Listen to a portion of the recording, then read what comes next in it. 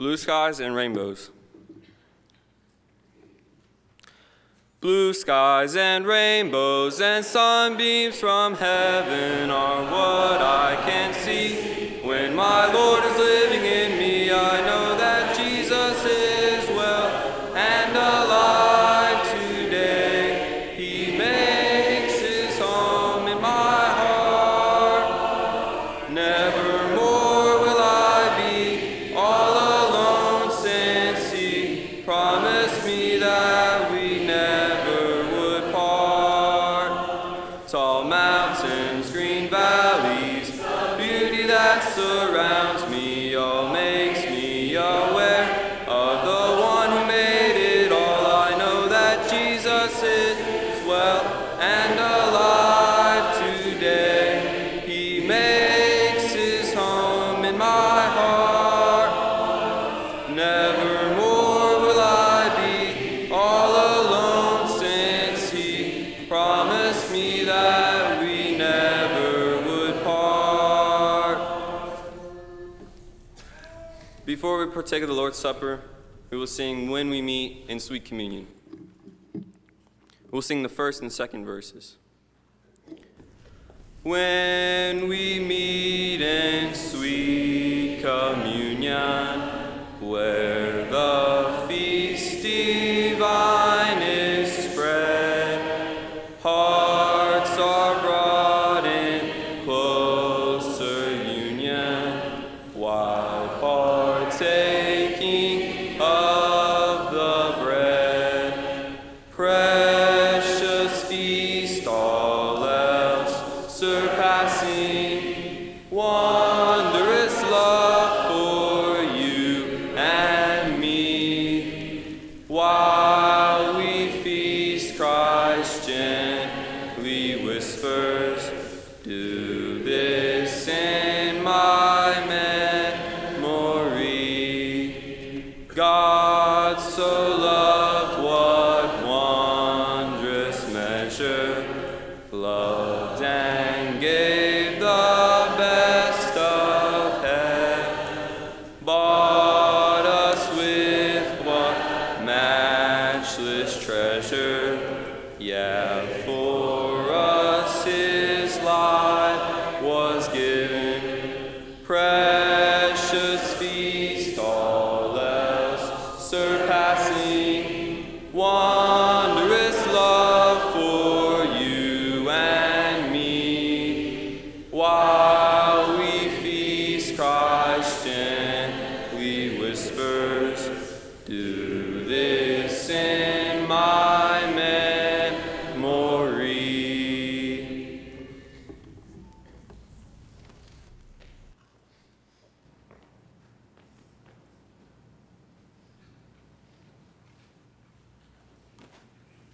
The scripture reading before the Lord's Supper tonight will come from Mark chapter 15, verses 16 through 25. Mark 15, 16 through 25. Then the soldiers led him away into the hall called Praetorium, and they called together the whole garrison. And they clothed him with purple, and they twisted a crown of thorns, put it on his head, and began to salute him, "Hail, King of the Jews!" Then they struck him on the head with a reed, and spat on him, and bowing the knee, they worshipped him. And when they had mocked him, they took the purple off him, put his own clothes on him, and led him out to crucify him. Then they compelled a certain man, Simon a Cyrenian, the father of Alexander and Rufus, as he was coming out of the country and passing by, to bear his cross. And they brought him to the place Golgotha, which is translated, place of a skull.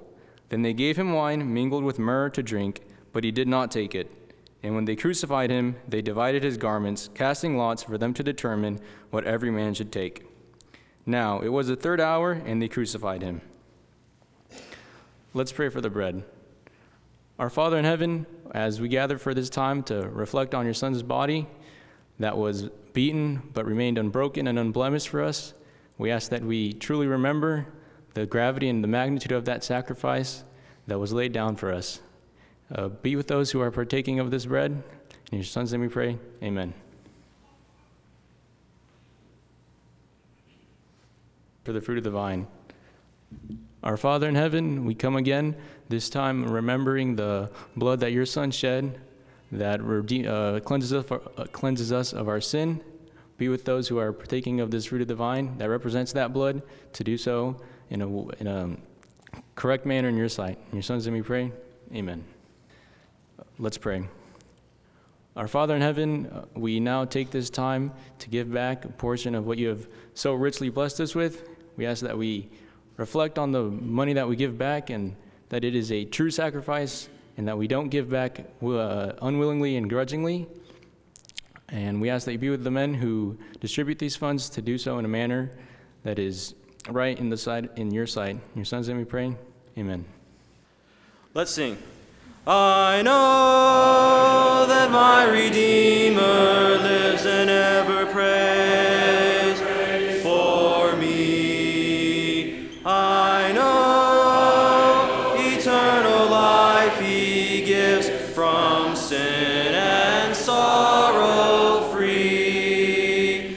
I know that my Redeemer lives. I know eternal life he gives. I know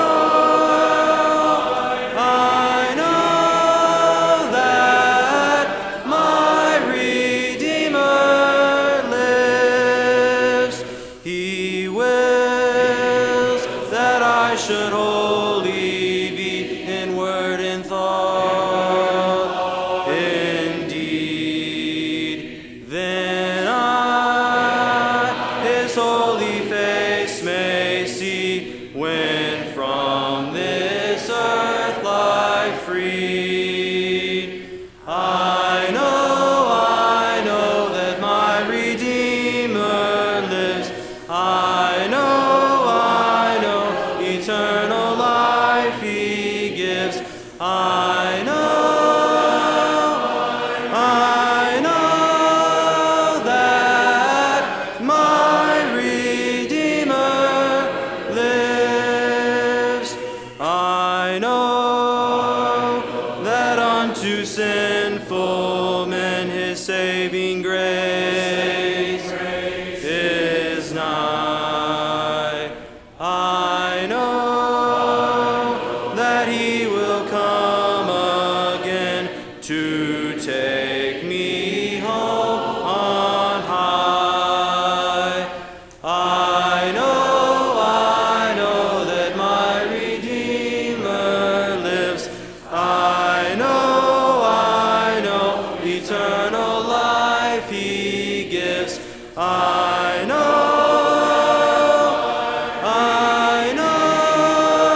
that my Redeemer lives. I know that over yonder stands a place prepared for me, a home, a house not made with hands, most wonderful to see. I know that my Redeemer lives. I know eternal life he gives. I know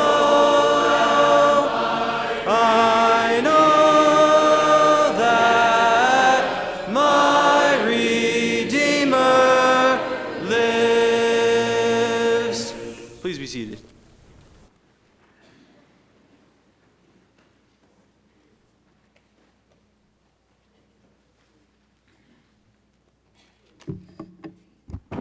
Scripture reading will be Micah 6:8. Micah 6:8. Chapter 6, verse 8. And it says, "He has told you, O man, what is good, and what does the Lord require of you, but to do justice, and to love kindness, and to walk humbly with your God."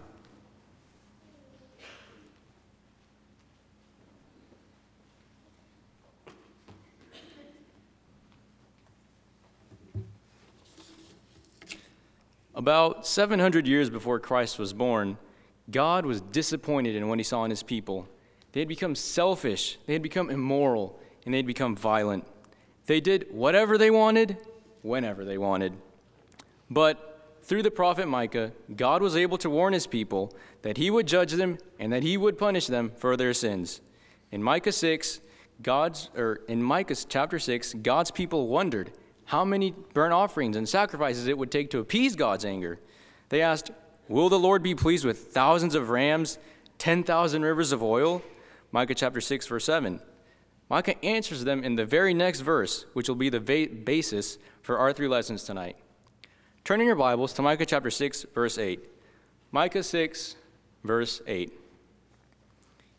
"He has shown you, O man, what is good, and what does the Lord require of you, but to do justly, to love mercy, and to walk humbly with your God." Yes, God wanted his people to obey him and to bring sacrifices before him, but before that, he wanted their hearts. And he wanted their hearts to be set on pursuing justice, on loving mercy, and on walking humbly with him. Because it does no good to obey God if our obedience to him is not sincere. Even today, God wants his people to continue to do this same thing, to love mercy, to do justice, and to walk humbly with him. For this first lesson, the question is, what does justice look like in the life of a Christian? Perhaps the best way to answer this is to consider 4 examples of injustice. First tonight, it is unjust to condemn the innocent. Turn your Bibles to Proverbs chapter 17, verse 15. Proverbs 17, verse 15. The Bible states, "He who justifies the wicked and he who condemns the innocent, both of them alike are an abomination to the Lord." In the New Testament, we see several examples of upright, innocent men who were unjustly condemned. John the Baptist was innocent, yet Herod and his wife had him beheaded. Jesus was innocent, yet the crowds vehemently cried out for his crucifixion. Paul was innocent, yet on multiple different occasions, he was stoned, he was beaten, and he was even imprisoned. Now, for us to call a person guilty when they are in fact innocent is just as wrong as what happened to these men in the Bible. This could include things like telling or repeating a slanderous lie about someone. Exodus 23 verse 1 reminds us, "Do not spread false reports." Excluding or avoiding someone just because they have been falsely accused but haven't been proven guilty of doing anything wrong is also wrong.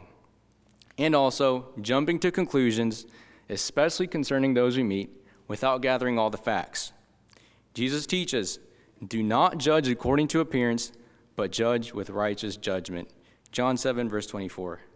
Make no mistake, God says condemning the innocent is wrong. Likewise, it is unjust to pardon the guilty. Or, said another way, it is just as unjust to pardon the guilty as it is to condemn the innocent. Look back at Proverbs chapter 17, verse 15. Again, it reads, "He who justifies the wicked and he who condemns the innocent, both of them alike are an abomination to the Lord." So what might pardoning the guilty look like? One way we might pardon the guilty is by covering up the sins of our sins or the sins of others, like when Ananias and Sapphira agreed in advance to lie to the apostles and keep back a portion of the money that rightfully belonged to the church in Acts chapter 5, verses 1 through 11. Or we might make excuses for someone else's sins by saying something like, "What they did really isn't that bad," or, "At least they didn't commit murder or one of those worst sins." No, a sin is a sin is a sin, no matter what way we try to frame it or how we try to justify it. We might also justify the wicked by actually approving of other sins, such as when Saul of Tarsus, who would later become Paul, stood by and held the cloak of the men who stoned Stephen to death. The Bible says Saul was consenting to his death. God makes it clear that when we justify and pardon the guilty, we are just as guilty of sin as those very same wicked and guilty people. Third tonight, it is unjust to show partiality. It is unjust to show partiality. The Bible teaches us that God shows no partiality. Acts chapter 10, verse 34. But we as humans often do show partiality based on our own notions and beliefs and not those of God.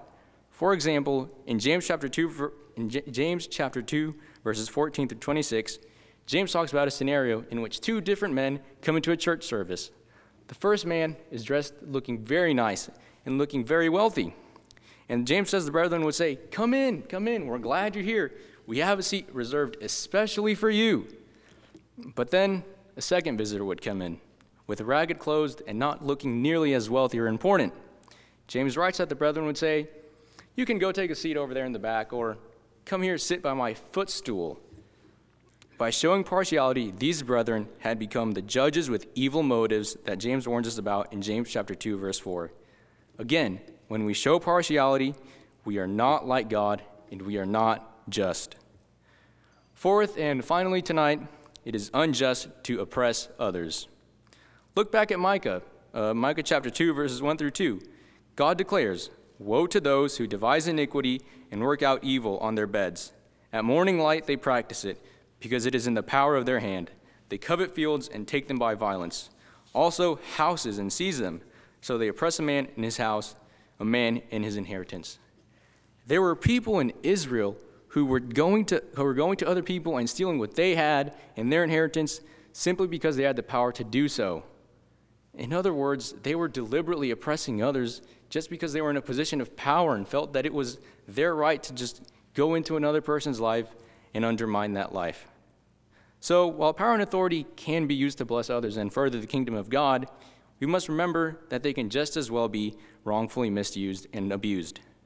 Centuries after Micah and the oppressors of his time, Jesus condemned the Pharisees because they devoured the houses of widows in Matthew chapter 23, verse 14. Now, the Pharisees were supposed to be some of the most well-versed men in the scriptures and then in the law. Yet they were the ones that were undermining other people's lives. Now, as Christians, we are supposed to be well-versed in the Bible. But unlike the Pharisees, we can't be focused on these things that they were focused on, and instead we must focus on the words of Jesus in Matthew 22, to love the Lord your God with all your heart, with all your soul, and with all your mind, and to love your neighbor as yourself, because this is the law and the prophets. May we as God's people truly be about treating everyone we encounter with justice and fairness, and may we truly be about seeking and striving to follow the words of Micah 6, verse 8, to do justly.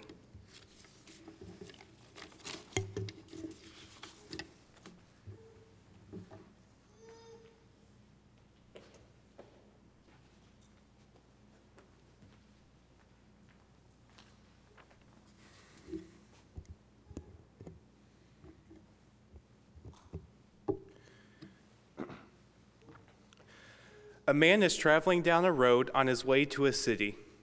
As he's traveling, some robbers ambush him, they beat him, they steal his money, and leave him for dead on the side of the road. A while later, a priest passes by the man who was beaten by the robbers. However, when the priest sees the man, decides to pass by on the other side of the road. A Levite also passes by the same man. However, just like the priest, decides to pass him by on the other side of the road. A short while passes, and a Samaritan passes by the man, but when the Samaritan sees him laying there in need of help, the Samaritan stops. Unlike the priest and the Levite, the Samaritan stops and helps the man, treats his wounds, and takes him to an inn. This was a parable told by Jesus to a lawyer. At the end of the parable, Jesus asks in Luke 10, verse 36, which of these do you think proved to be the neighbor to the man who fell among the robbers? And the lawyer answered, the one who showed him mercy. Depending on your Bible's translation, the second quality that God desires in us can be translated in several different ways. If you have an Old or New King James Bible translation, Micah 6 verse 8 reads, a person who does what is good is to love mercy. Other translations, such as the ESV or NIV, tell us to love kindness. So God is telling us that the qualities of mercy and kindness are to be a major part of our lives. If we do not exhibit these qualities, it is very easy to become selfish and self-centered. We can often become like the rich man in Luke 12 who had a plentiful crop but was only concerned with making sure he had enough barns to store his produce. He never even considered that he could use his crop to benefit other people around him. He was neither being merciful or kind, and because of that, God called him a fool in Luke 12, verse 20. It is a sin to mistreat others, but Micah 6, verse 8 teaches us it is also a sin to go through life without caring for others. Tonight, let's look at what God means when he says we are to love mercy. First, loving mercy means that we observe and consider others. When talking about evangelism, Jesus once said, "Lift up your eyes," in John 4, verse 35. We will never be able to be merciful if we don't lift up our eyes to see the needs of people around us. Jesus made sure to pay attention to things other people didn't notice. He noticed the widow's offering in Mark 12, verse 42. He listened to the songs that the little children would sing. Jesus also saw Zacchaeus, a man who climbed a tree just to see Jesus. Jesus also noticed a crowd of people that was following him and noticed that they were hungry and had compassion on them and fed them. Jesus watched other people and thought about what was going on with them. We also need to be sure we do this. We need to listen to what people say carefully, observe what people do, and consider how people feel. We will never be kind or merciful unless we begin to pay attention to others. Second, loving mercy means that we care for the welfare of others. Consider some statements that show a lack of concern for the welfare of others. I don't care how my words or actions affect you.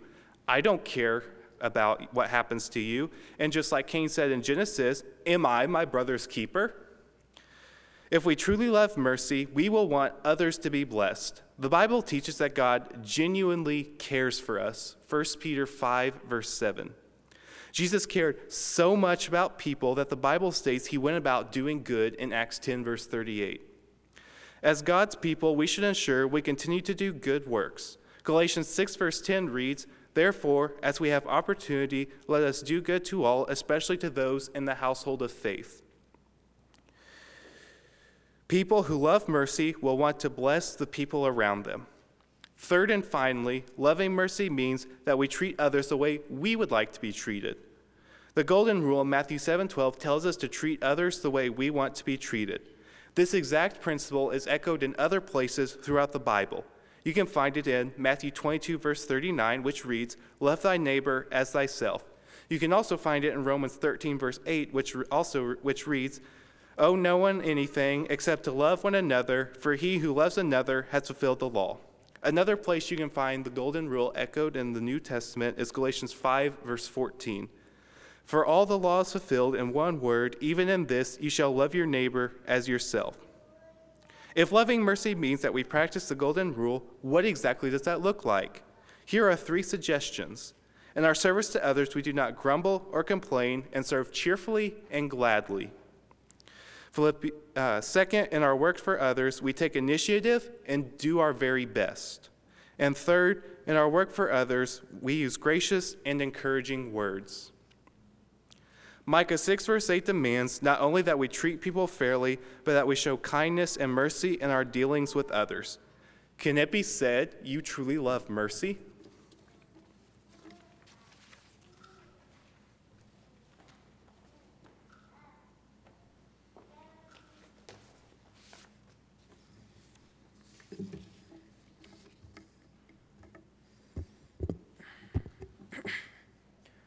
God has always wanted people to walk with him.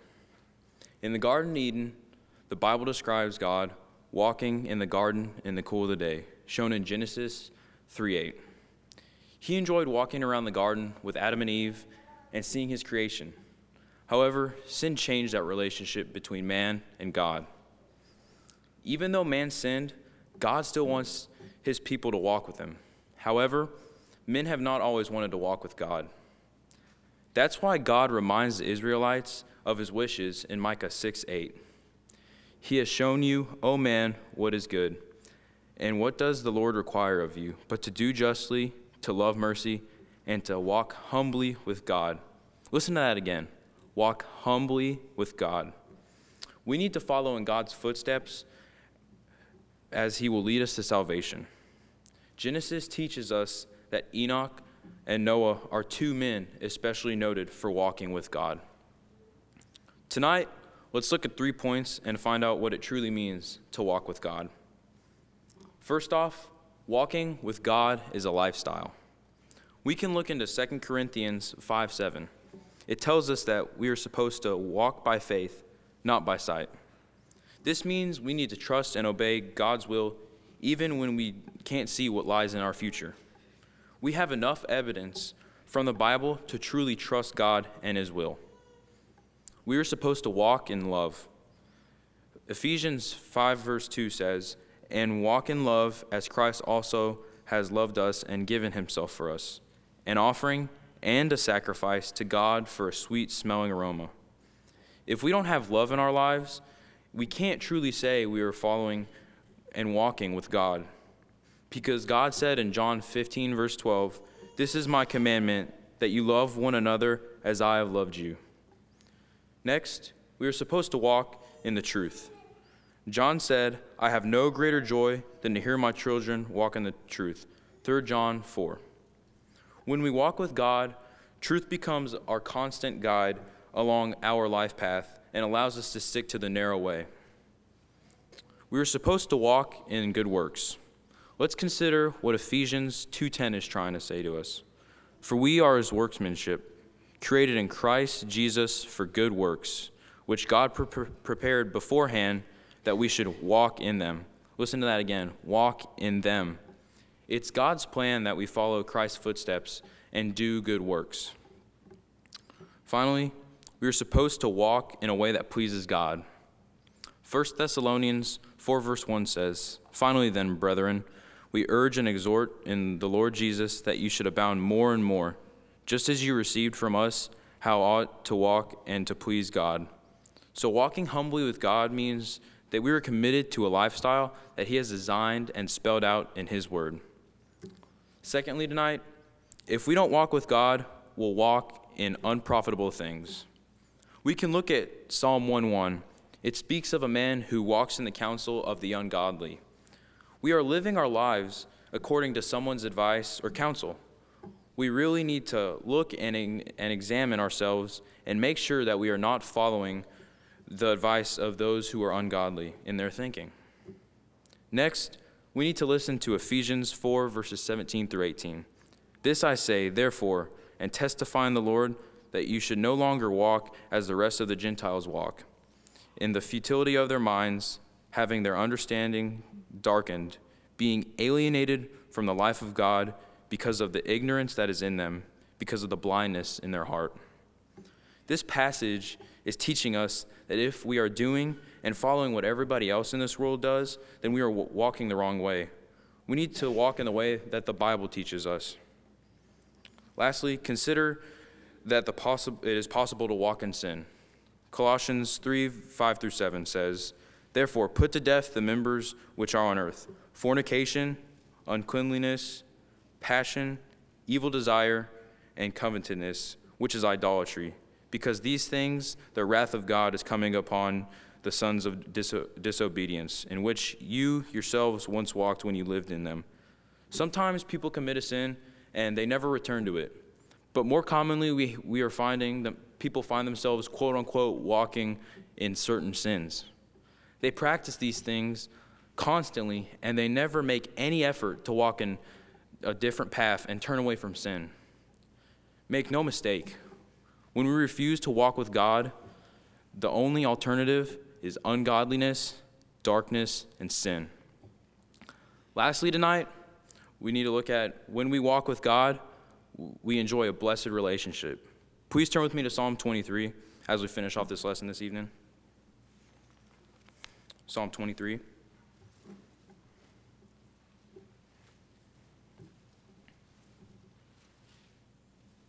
We will be using this passage to figure out the true reason why we enjoy a blessed relationship between God.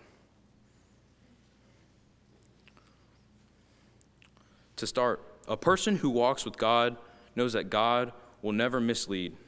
The good shepherd knows the way that his sheep ought to walk. If you look at the first verse in Psalm, it says, "The Lord is my shepherd." It's pretty simple, saying that the good shepherd is God leading us.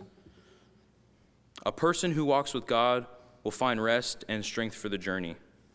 If you look at verses 2 through 3 there, it says, He restores my soul, and He leads me on the path to righteousness. He will give us strength and rest to finish our journey. Next, a person who walks with God can know peace, even in the valley of the shadow of death. Verses 4. It says, Even though I walk through the valley of the shadow of death, I fear no evil if you are with me. Your rod and your staff, they comfort me. A person who walks with God will find grace to help in times of need. That's verses 5 and 6. You prepare a table before me in the presence of my enemies. You anoint my head with oil, my cup overflows. Surely goodness and mercy shall follow me all the days of my life, and I shall dwell in the house of the Lord forever. What does God require of his people?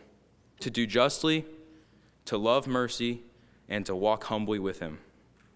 He loves each and every one of y'all, every one of us, and he gives us these words to learn and to learn from. He knows that people are struggling each and every day, and he knows that there are people that are following in his footsteps every day. We need to strive to be a better version of ourselves. We need to work to become better, and that starts off with us walking humbly with God. This evening, if you're not a Christian, will you commit to start your walk with God? You have to believe in Jesus Christ, repent of your sins, and confess his name in baptism for the remission of your sins. If you already walk with God, but strayed away from the path, please come forward as we stand and as we sing.